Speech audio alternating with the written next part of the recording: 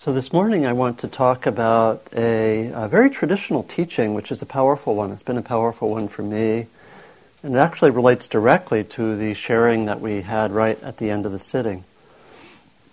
And this is the teaching called the teaching of the 8 worldly winds. These are the winds that, as it were, buffet us around, that knock us around in life. And the 8 worldly winds are the winds of pleasure and pain, gain and loss, fame and disrepute, and praise and blame. It's a fairly intense list. And it's a challenge to work with this, but I think the naming of these 8 winds, and they're also sometimes called the 8 conditions or the 8 worldly dharmas, they point out certain experiences that we have that may typically get us caught or send us off balance, or in the metaphor of the winds, blow us around. And so the teaching points to how we might look at these 8 qualities or 8 experiences and work more skillfully with them. The aim is not to get rid of them at all. They're part of human life, part of the human condition. But the aim is to point out how these in particular, pleasure and pain, gain and loss, fame and disrepute, praise and blame. And we probably could add others. We probably could, if we worked at it, we could probably come up with the 33 worldly winds, could expand. But these 8 are very basic. And what's being suggested is that when we're unconscious of them, we tend, as it were, somewhat compulsively, in a conditioned way, just to be knocked around by them. And so the teaching suggests that by being more aware of these winds or these conditions, we can work more skillfully with them when they arise. And what I'll like to do in the talk is to explore what these winds are, explore the basic teaching out of which they come, and suggest some ways to work with them, suggest some ways to act more skillfully with them. And my hope is that this will be a compelling topic that we'd like to work with in the next week, and then come back and continue the exploration next week, which I really like when we can do that together and have some focus and structure, which is optionally taken by each of us, but some structure, if we so choose, for the next week. So you can put on by your telephone or on your dashboard the listing of the 8 winds.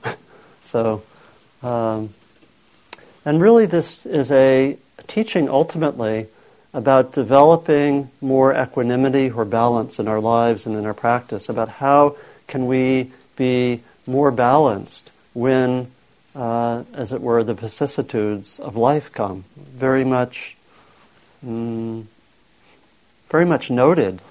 in what we noted at the end of the sitting. Just all of these difficult, mostly difficult, sometimes wonderful, celebratory events occurring, situations occurring, and how can we work both skillfully and with compassion when they arise. And that's really always the direction of our practice, is to be with whatever comes up with greater wisdom and compassion, with greater clarity of mind and greater openness of heart and connection. And so this teaching is wonderful in that it names these conditions. It's a very direct teaching, though. It's a very, it doesn't spare any words. And I'll just say that this is a teaching that is found in a number of the Buddhist traditions, and it's particularly emphasized in Tibetan tradition, where the phrase, if you look at Pema Chodron's work, for example, you'll see that she talks a lot about the 8 worldly dharmas. That's her language. Others talk about the winds, but it's particularly beloved in the Tibetan condition, in the Tibetan teachings, perhaps because Tibet is very windy. I don't know. So the teaching comes from a text called the Loka Vipatti Sutta, and it relates to the teaching, the worldly winds. It's a translation of Loka Dhamma. Loka means world, and Dhamma in this context means phenomena or conditions. And so that's the literal term that's used. And in this text, the Buddha is asking the question. He starts off by asking the question like this. These 8 worldly conditions, or these 8 worldly winds, keep the world turning round, and the world turns around them, these 8 worldly conditions. Which 8? Gain and loss, fame and disrepute, praise and blame, pleasure and pain. For an uninstructed person, all of these arise. For a practitioner, all of these arise. So what's the difference? What's the distinction? What's the difference between someone who is uninstructed and someone who is practicing? And so the Buddha reflects, starting off with the example of gain. He says, gain arises for an uninstructed person. That person does not reflect, gain has arisen for me. In other words, the person's not mindful. It's just happening. The person does not reflect, gain has arisen for me. It is impermanent, liable to lead to suffering, and subject to change. That person does not know gain as it actually is. With such a person, gain, loss, and so forth consume that person's mind. When gain comes, that person is elated, and when there is loss, that person is dejected. Being thus involved, that person, I say, will not be free from suffering. And then the Buddha goes on to say, gain arises for a practitioner. That person reflects, gain has arisen for me. So there is mindfulness. And then there's also some reflection. It is impermanent, liable to lead to suffering, and subject to change. That person understands these conditions as they actually are. With such a person, gain, loss, and so forth do not consume that person's mind. When gain comes, that person will not be elated. And when there is loss, that person will not be unduly dejected. That person will be free from suffering. This is the difference, the distinction between the well-instructed person and the uninstructed person.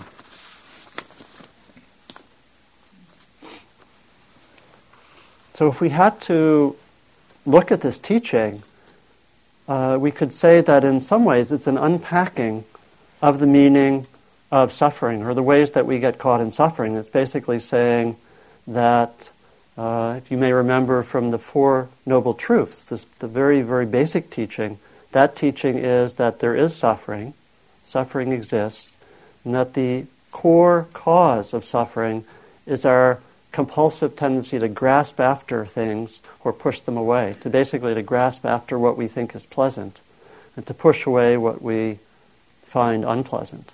And this is an unpacking of that teaching. It's saying that basically that pleasure, as it were, or the pleasant, comes in these different forms. Comes in gain, praise, fame, and pleasure itself. And that's what we tend to grasp hold of, and that we tend to push away the various forms of the unpleasant. That is, loss and blame, disrepute, or infamy, we might say, and pain itself. And what's being pointed to is that this is a basic condition of our experience, that we have these happening all the time. We might even reflect that it's a preoccupation. It's a preoccupation for us. It's a preoccupation in our society. We could say that what are newspapers? They're basically reports of the 8 worldly winds. Okay. If we wanted to have newspapers be more systematic, we could ask them to have wind number 1 in column 1, wind number 2 in column 2, and so forth. But think about it. I mean, it's one of the things I love about his teaching. Kind of look at things a little freshly. Okay, what are newspapers, and what is People magazine? If not, focusing on some of the worldly winds, and they excite us, don't they? We want to gain. This person gained. This person lost. This person's getting famous. This person's declining, and so forth. And so they're big in our society. They're big in our lives, and they're happening. They're happening all the time. And so the invitation of this teaching is to look more carefully at these winds, to see what they are, not to get rid of them. I think that's important to say. We're not asked to get rid of them because we can't. But it's asked, what are they, and how might we act more wisely and compassionately when they arise? Is it possible to find more balance with them? Because for many of us, some of these winds come, and they do knock us around. They knock us off balance. They knock us so that we actually can't so easily act wisely or compassionately. They take us into reactivity or feeling confused or lost. And in a sense, that's natural. And what we're invited to do is to see if we can work more skillfully with them. And in particular, this teaching, as I suggested, invites us to develop greater equanimity. How can I be more balanced with what happens? And again, equanimity is not about being aloof and not experiencing things, and it's also not about not feeling, but it's about how can I feel things for what they are and be as wise and compassionate as possible. Very challenging teaching. Just think of what was mentioned during some of the reflections and comments at the end of our sitting. Very difficult. Those are, of course, some of the most difficult situations.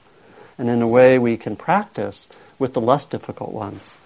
So I'll go through the 8 winds, and as we explore them, you might ask yourself, which of these has the most power over me? What wind tends to blow me around more than others? Which are the harder ones for me? Which ones am I pretty good with? And so forth.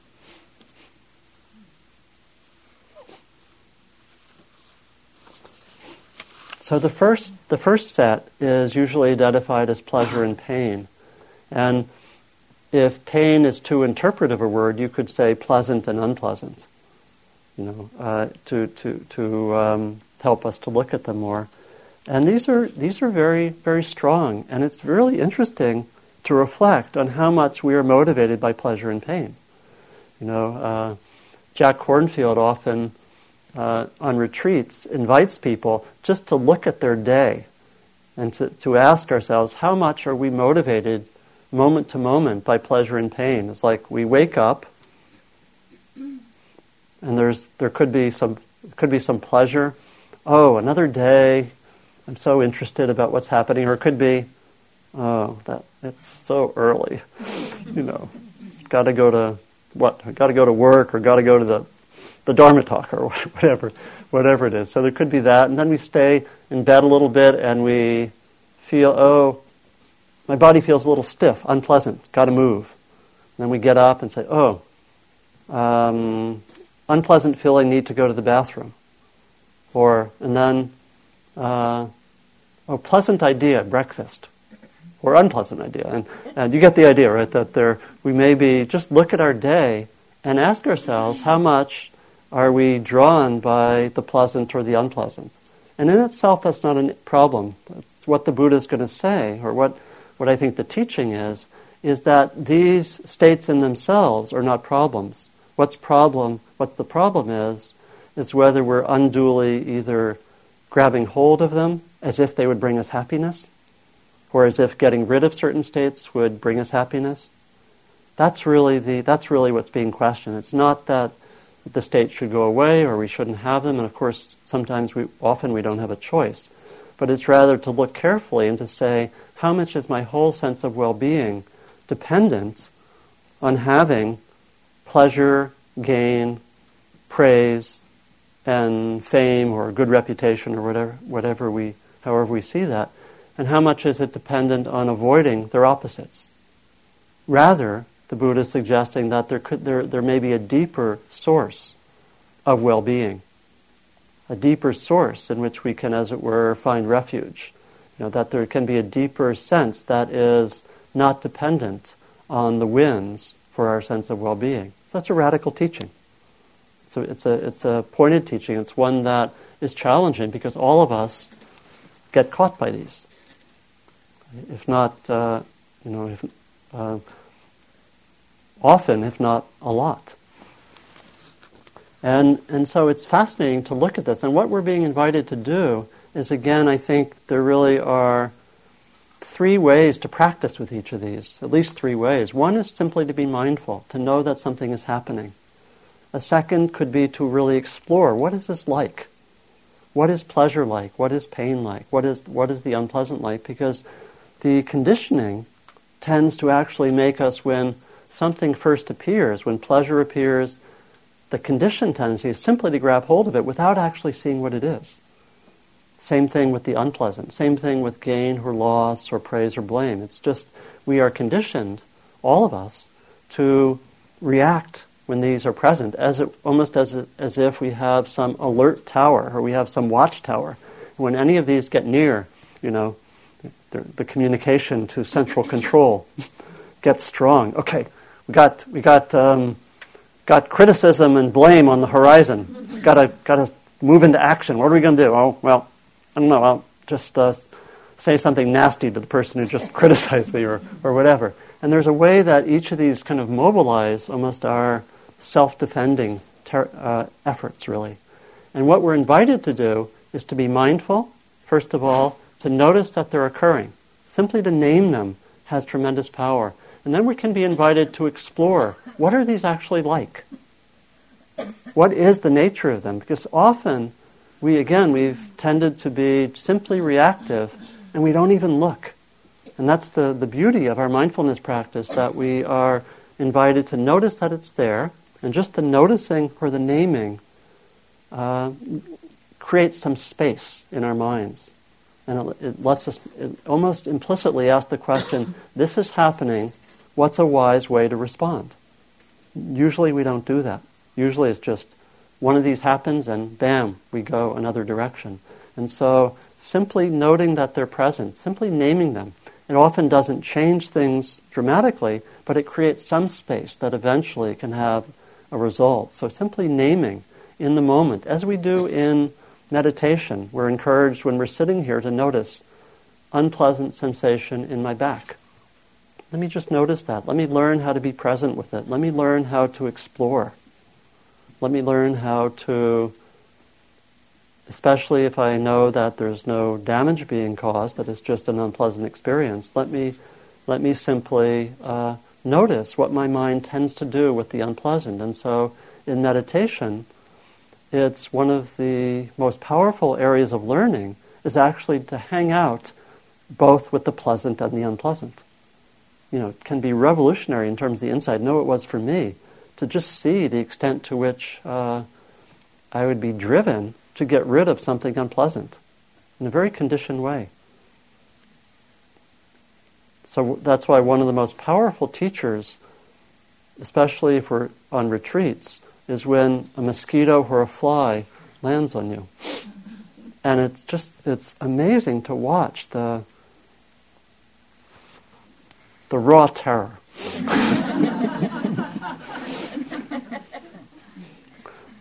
And I think we're encouraged really to look at that, and we're encouraged to be present. There's sadness in the mind.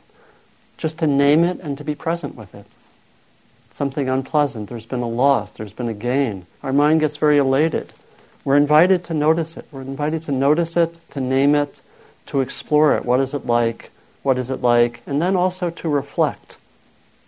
And this is what is linked with the sutta, with the teaching. We're invited to reflect, this is happening. We're invited to reflect, this is impermanent. This is changing. This is connected with suffering if I react in certain ways. And those tools can be very, very powerful for all these.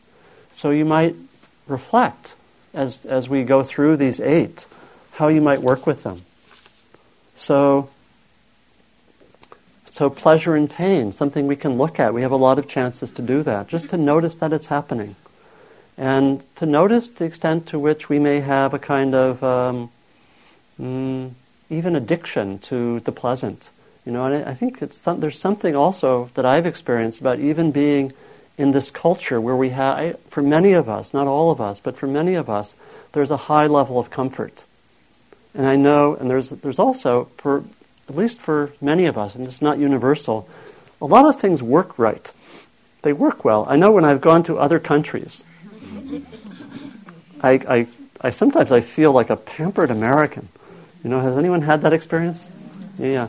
And it's something interesting to look at. I mean, there's something positive about things working, but there's also, to the extent that we're addicted to it, it can be a problem. I remember in the early 90s, I made a number of trips. I made several trips to the former Soviet Union, one when it was still the Soviet Union. Then at that time, you couldn't even, toilet paper was rare. I mean, talk about lack of comfort. and there was, couldn't get a lot of things. And part of traveling is just to come to grips with that and to see, oh my gosh, I'm used to this level, and what's that there? And so it's really an invitation just to explore and to look at the extent to which we're bound by pleasure and pain. One of the facts that I think is really helpful is the fact that you can read in the suttas that the Buddha, especially later in his life, had a lot of physical ailments. I'm grateful that there was not some kind of mythologizing effort in the tradition. Because you see the Buddha, late in his life, he often has a bad back. He's often saying, I can't give the talk tonight. Will you do it? My back is killing me. That's in the text. It's beautiful. It's in the text. But it means that he was dealing with pleasure and pain himself. He also often had headaches. And that's, to me, that's... I appreciate the fact that that's named and that's listed, that it's part of things.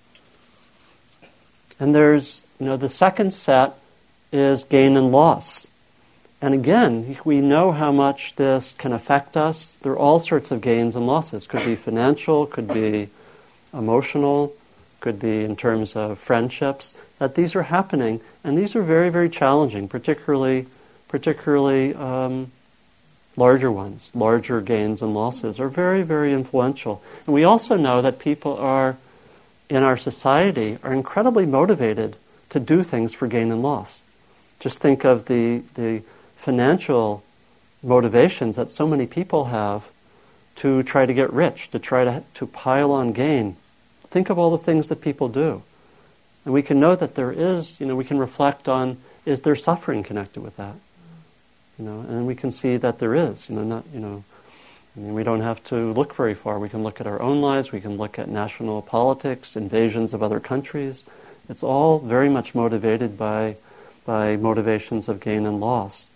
And so there's something that can really be learned in an interesting way by looking at experiences of gain and loss. And I was reflecting on some of my own experiences, both minor, intermediate, and large kinds of gains and losses. And there's so much that can be learned about who we think we are, how we think the world should be, and what knocks us around. One of my favorite stories about this, in a way, comes from a friend named Larry Rosenberg, who is a teacher in Cambridge, Massachusetts. And I think this story is a little bit also connected with some of the other winds, but Larry told of this really powerful experience where he was studying with a Zen teacher and was supposed to be leading a retreat that was supposed to happen after Christmas. And he was living at the Zen center at that time, and because he was Jewish, he stayed, but everyone else at the Zen center went home. And actually, no one signed up for the retreat. And so Larry went to his teacher, and, we could call this a kind of a loss, and said, well, I guess we don't hold a retreat. And his teacher told him, you hold the retreat, even though no one was coming. And he went and he taught the retreat, and the teacher told him, and do everything you would do ordinarily. So he said, do your bowing, do your sitting, ring the bell, and even give your Dharma talks, even though no one was there. It was a 4-day retreat. And Larry said that for the first day, he felt really stupid. Here he was. You take this to be a kind of loss, but what his teacher was inviting him to do was to see the way his mind was organized around things going well or things not going well, and to see if there was something deeper that was really motivating him. And Larry said that after the first day, something really clicked and he settled in.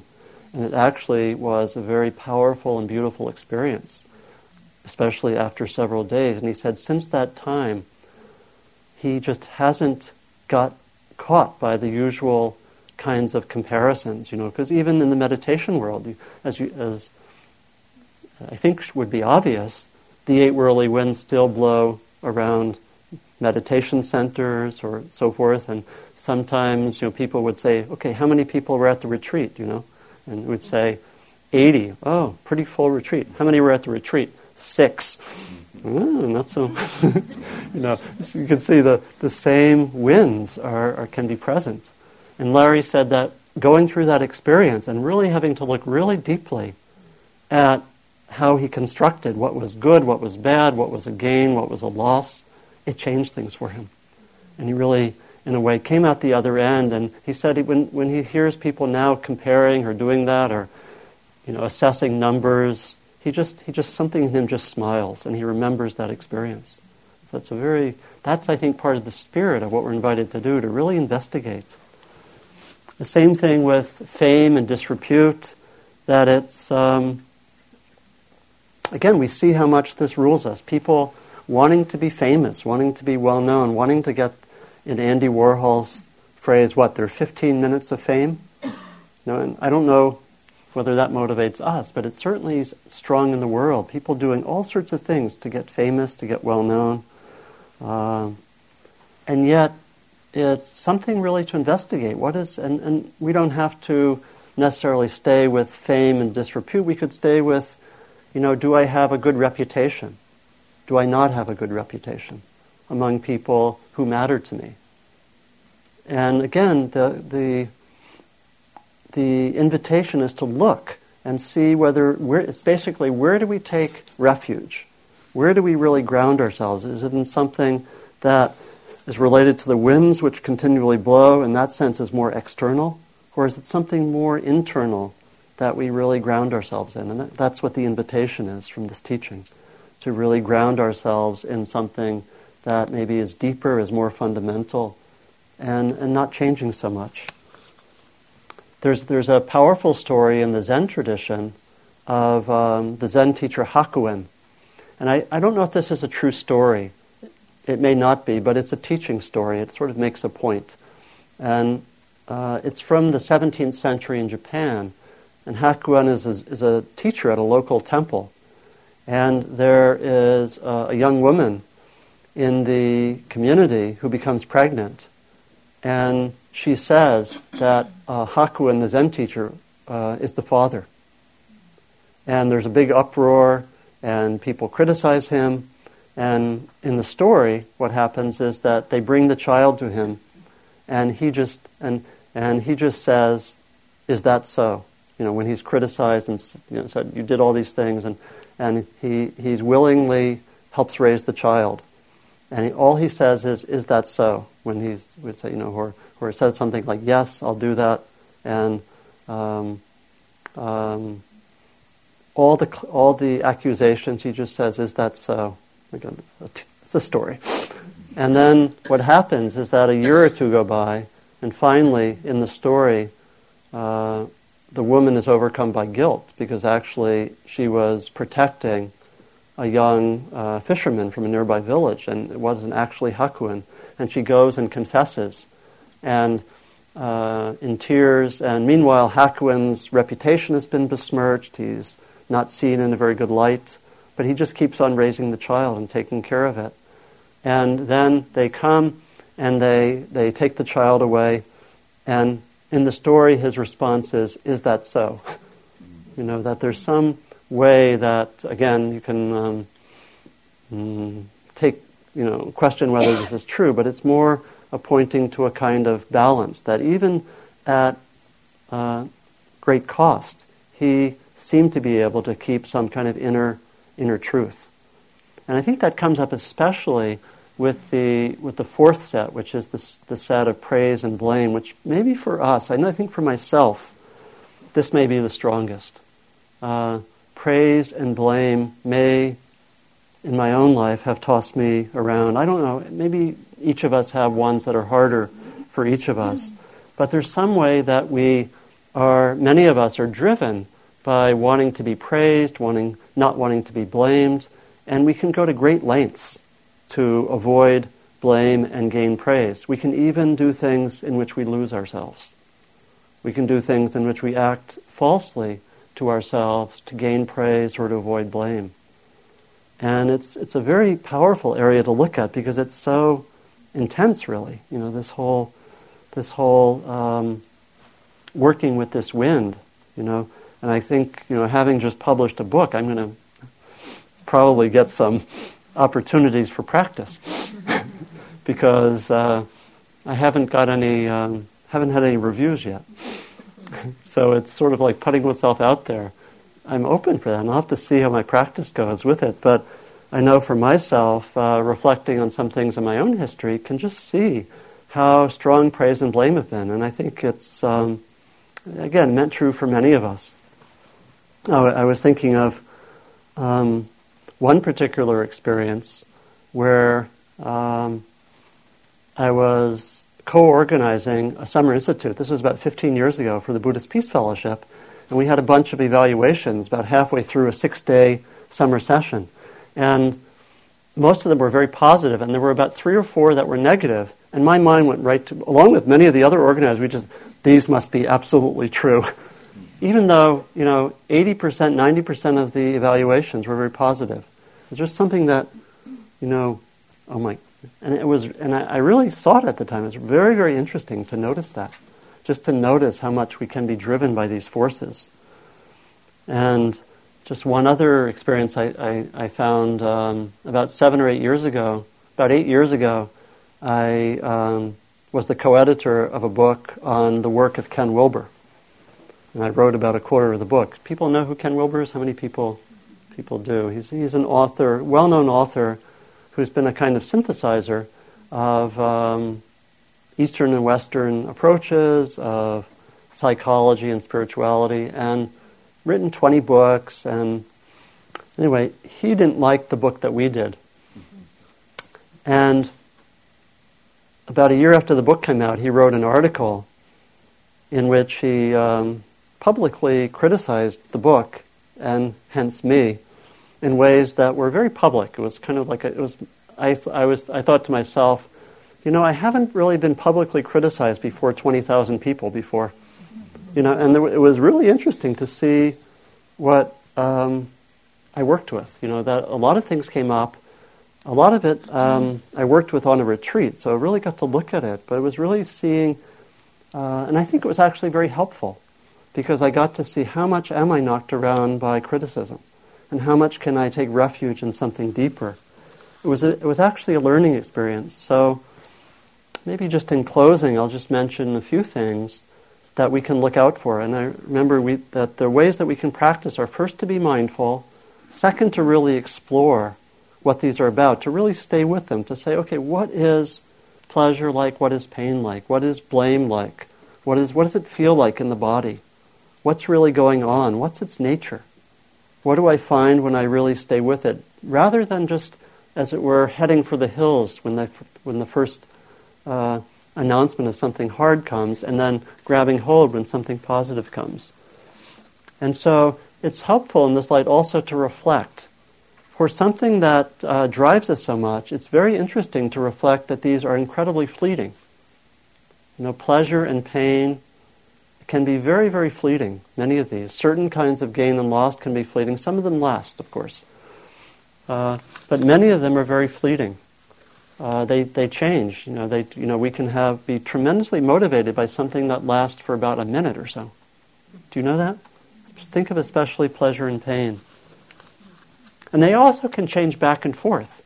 We can be praised one moment and criticized another. And there are wonderful stories of how these can change so quickly. There was one story where a Zen teacher met a samurai, and the samurai asked him the question, I have a question for you. And he says, tell me the difference between heaven and hell.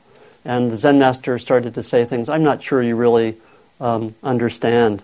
You don't really look intelligent enough to really understand what the difference is between heaven and hell. And the the samurai got incredibly enraged, raised his sword, was about to chop off the Zen teacher's head. Again, the story. And at that point, the Zen teacher said, "That is hell." And the samurai understood instantly and felt this incredible learning come over him. And then the Zen teacher said, "And that is heaven." So the sense of what's pleasurable or unpleasurable sometimes can change in a moment. We can get one comment one moment and another the other moment.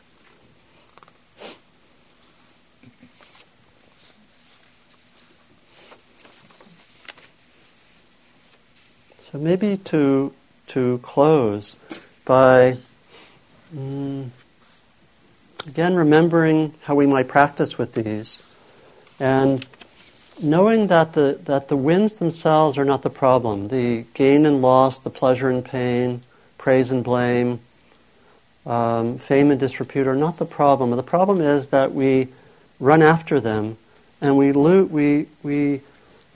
forget about potential ways to have actually a deeper refuge in our lives, or a deeper place where we take, which we take as most basic. And the invitation here is to see if we can, instead of, as it were, taking refuge in the 8 winds, whether we can take refuge in a deepening sense of wisdom and compassion, which increasingly, as in the development of equanimity, means that we in our wisdom and compassion are increasingly unshakable, that we increasingly can be able to be with this range of experiences with greater balance. Not because we will ourselves to do that, but because we've investigated. We've brought mindfulness, we've brought inquiry, we've brought exploration, and we know things, so that when we've explored each of these, when we've explored praise and blame in some depth, and it comes again, there's something in us that understands, oh, a wind is coming, I'm likely to be tossed around, and I can find my grounding more in a sense of my own wisdom and compassion, in my own intelligence. It might be also take refuge in the intelligence of the community. And that this is, in some ways, this is what's being pointed to by this teaching, is that is as it were, a more reliable place to stake our lives on, a more reliable refuge in that sense. So I'll invite us, if we so choose, in the next week to really look at this teaching and to explore it together. So thank you. Thank you. You can keep it going. Keep it going for the question. Yeah. So reflections or questions?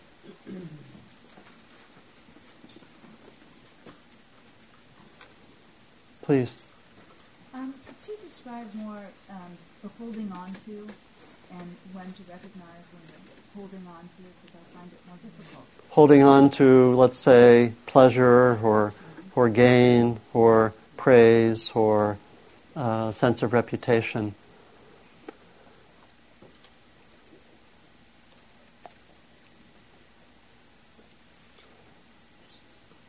Well, 2 things occur to me, and maybe we can also see what others have experienced, that you're right. I think there is a kind of asymmetry in that the difficult members of these 4 pairs usually more quickly are linked with suffering and thereby come to our attention.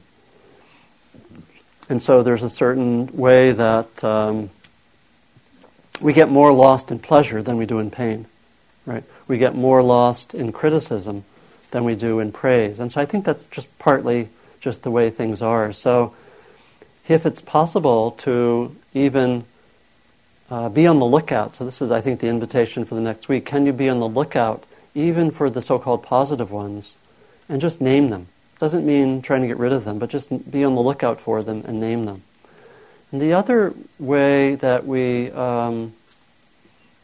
may become more aware is when they do turn to suffering, because they sometimes will, that we can, or when we find that they're no longer present, that when we are trying to hold on to pleasure and it's just not there in the same way, we sometimes can know I'm suffering or I'm grabbing hold of.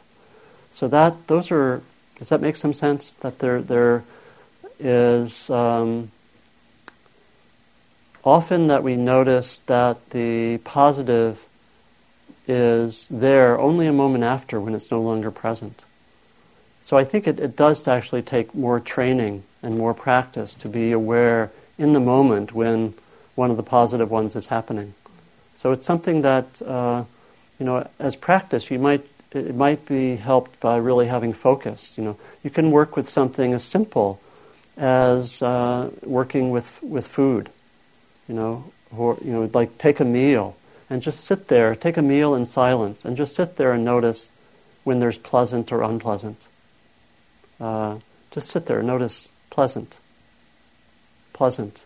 You can also do that in the meditation, that actually, not taught so much, but awareness of pleasant, unpleasant, and neutral is the second foundation of mindfulness in the classic teachings of the Buddha, meaning that it's seen as very important actually to notice pleasant and unpleasant. So what you can sometimes do in a sitting, when there's some degree of stability of mind, be on the lookout for pleasant or unpleasant. So there's a kind of training that you can give yourself that can help you more readily notice it. Sometimes it's being attentive for the comments in the mind. I like this more, or something like that, or I like it, or this is good, or something, some other similar comment. So to train yourself for this, you might sit for a half an hour in a given sitting and be on the lookout for pleasant and unpleasant. And that can help also, because part of that training is to realize that pleasant and unpleasant is happening, sometimes in very small ways, all the time. That we're sitting here, and there's probably every moment of our experience lands somewhere on the spectrum between agony and ecstasy. So a lot of it probably more in the middle.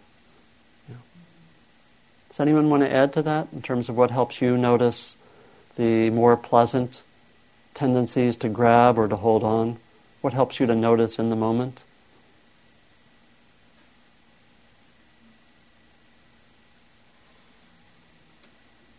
Please.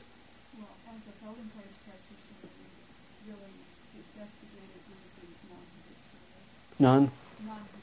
Non-habitually. So I did a practice where I ate with my left hand and Yeah. my right hand, and it made it very clear that what I was eating was not good.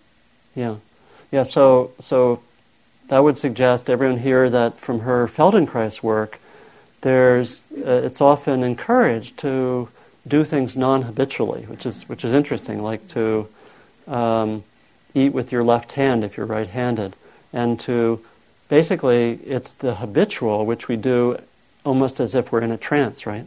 Sometimes, more or less. And so the invitation is to do things. How do you do things with fresh eyes? And one thing is to have something that's a little bit different about the situation. Like it might be to what? Anyone give an example? Just a daily life example? Walk instead of drive. Yeah, walk instead of drive. If you have to go half a mile somewhere, walk instead of drive, and see if you can just notice what that's like. Or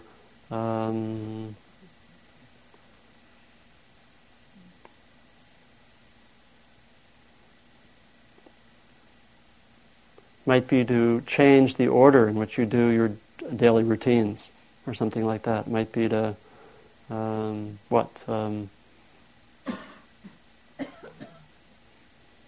Not go for the coffee.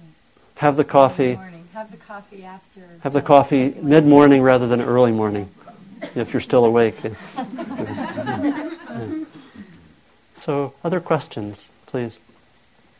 When you were talking about the wings, I was thinking about, I'm also new to this Yeah. certain practice, and one question that I had is, sort of the connection or the difference between winds and whether there's such thing as actual needs Mm-hmm. that human beings have. Mm-hmm. Characterize having to go to the bathroom as a human need, Mm-hmm. which is real. Similarly, so I'm 33 and single, and so I've been thinking about the need for romantic love and intimacy. Mm-hmm. And I don't know. I mean, so if something feels genuinely like some sort of a need, a fundamental human Mm-hmm. thing that brings genuine beauty to life, how does one, think about it or approach it or engage with that kind of motivation Mm-hmm. in a way that also doesn't include attachment, to the outcome or whatever. Mm-hmm. Like where does that? Mm-hmm. So it's a great question. Did everyone hear the question? It's like, and it also invites the question of what do we do? What do we make of these winds? Does that mean that we just are here like a blob and don't reach out for anything?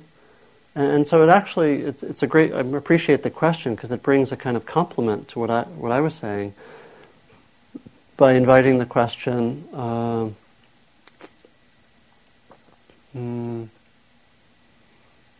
Are there qualities that we want to develop, or are there parts of our lives that it's important to really aspire towards? That's one way to say it. And how does that relate to this teaching of the winds, which would seem to imply that we should be very balanced and not go after conventional gain or loss or praise and blame. And so it actually is, it's a really important question because it relates to something that I think sometimes gets a little lost in the translation. Because in the teachings of the Buddha, for example, it's very clear that it's encouraged to put out great effort to develop in certain ways, to develop beautiful qualities. It's not that we just sort of sit like a bump in the log and expect awakening to occur. But it's actually that we're encouraged to aspire and put out a lot of effort to develop wisdom or to develop compassion or develop equanimity or to develop an open heart or to meditate a lot or to do this or that. And so the question is, and similarly might be there's also very clearly a place for meeting basic needs in the text. Although monks and nuns don't have the same kind of needs, but there still is a teaching called the Four Requisites, which basically is about food and shelter and medicine and clothing that are taken for granted. And if they're not there, that would be an issue. So it's really to ask, let's see, how can I phrase this? It's really to ask, are there certain kinds of factors in our experience that we are encouraged to aspire towards, but not in the sense of grasping or compulsively pushing away. So I think partly the emphasis is on questioning anything which is fairly unconscious, automatic, and compulsive. That's the one point of the teachings, and it's taken that our relation to these winds typically fall in that category. Then the question is, are there directions that we can develop, in this case towards a partner, or it might be to develop one's vocation, to develop one's work, to move towards social justice, as in the book that I have. And how is moving towards those intentions, or how is intending to have those in one's life different from being buffeted by the winds? Because I think there is, and it's important to see that difference. It's certainly there in the teachings of the Buddha. He gives the same teaching at the same time that he says, put out tremendous effort to become a loving person. And so it's the difference seems to be in the level of consciousness or unconsciousness, the level of reactivity, and the degree to which a certain end is really, in the Buddhist language, he would say wholesome or skillful. In other words, does it really help us in our development? But I think the center of gravity is always, does this move me towards freedom? Does this move me towards greater freedom? And ultimately that freedom is not going to be dependent on any of the, as it were, lesser achievements or any of the other ways that we frame our lives. Does that make some sense? So it's actually getting into a lot of subtleties here that I think are really important because that's where we live. And it's basically to say, I hope I'm being articulate. I feel mostly articulate, but I probably could say it in a little bit clearer way. That there's definitely a place for developing to meet fundamental needs. That's not the vocabulary the Buddha uses, but it's the ultimate need, if we were to use that language, is for awakening and freedom. So the question is, to what extent does something like developing one's vocation, finding a partner, bringing about social change, which are all worthy in certain ways, to what extent does that advance freedom? And to what extent do we have those kind of aims caught up with the worldly winds? That's a clear, there, I got some nods. That's a little clearer way of saying it, because I think that, we can think of it in a very standard way. The Buddha certainly encourages us to meditate, to really to develop well in meditation, to cultivate ethics, to cultivate all these things, to establish communities. Again, we could see all of these as part of a group of very worthy things to develop. But what happens often is that our worthy projects get caught up with the winds. And so we could have meditation centers that are very caught up with praise and blame. We could have meditators, and again, something I actually had in my notes, I didn't talk about that. As a meditator, I can develop an incredible self-image about being a good meditator. And that would be to be caught by the winds. And there's a famous Tibetan saying, or story, where the teacher finds this meditator with a good reputation, actually a famous advanced practitioner, who according to this teaching has a lot of the winds really blowing. So this person has as a practice to circumambulate a stupa, and the teacher says, circumambulation is fine, means moving around a sacred site. Circumambulation is fine, but it would be better to have a pure Dharma practice. And so the person switches to reading sacred text. And the teacher says, reading sacred text is fine, but it would be better to have a pure Dharma practice. And they said, well, that must not be good, I'll meditate. And the teacher says, meditation is fine, but it would be better to have a pure Dharma practice. What does a pure Dharma practice mean? It means not being influenced by the 8 winds in whatever you do. So I think thank you for the time. I think that helps some, that there are these very worthy things which can actually advance us in our awakening, to have good work, to have a partner that mirrors back love and connection and so forth, to work for social change, are all wonderful enterprises that can advance beautiful qualities in the world, but they also can be influenced by the winds if we don't look deeply.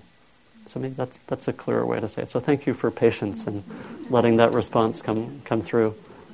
And so always the invitation is to look carefully and to see what's there.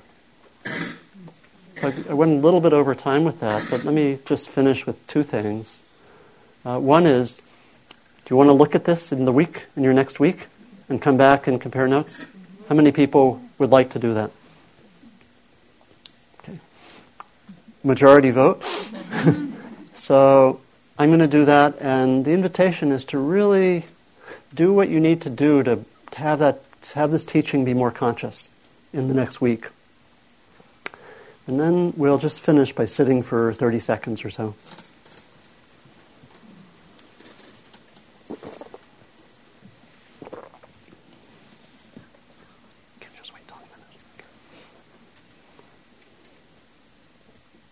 So letting what was helpful from the morning be present. Might be related to this teaching of the 8 winds, might be something else that just came up for you that was helpful. Or some way that your own, something that was unworked out, got a little further worked out, as sometimes happens.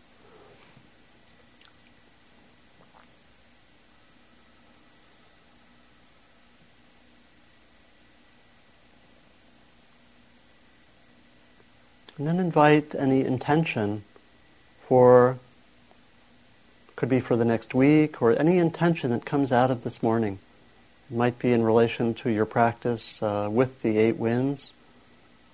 It might be something else.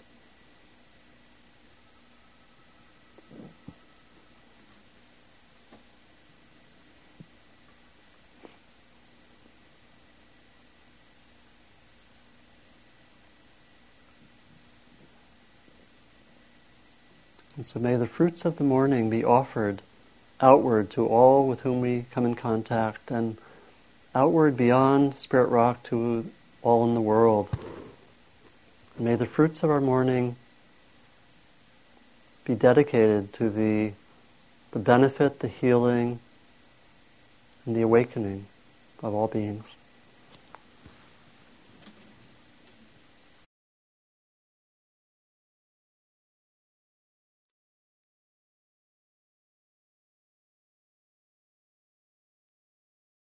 So, thank you.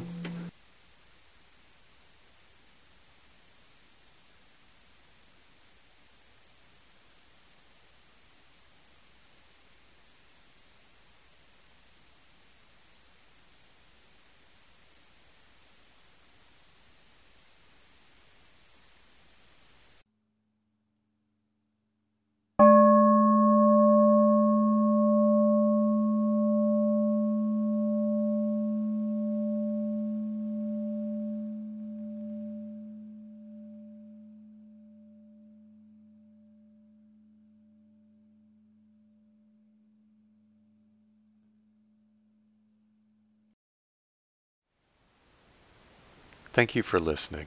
To learn how you can support the teachers and Dharma Seed, please visit dharmaseed.org/donate.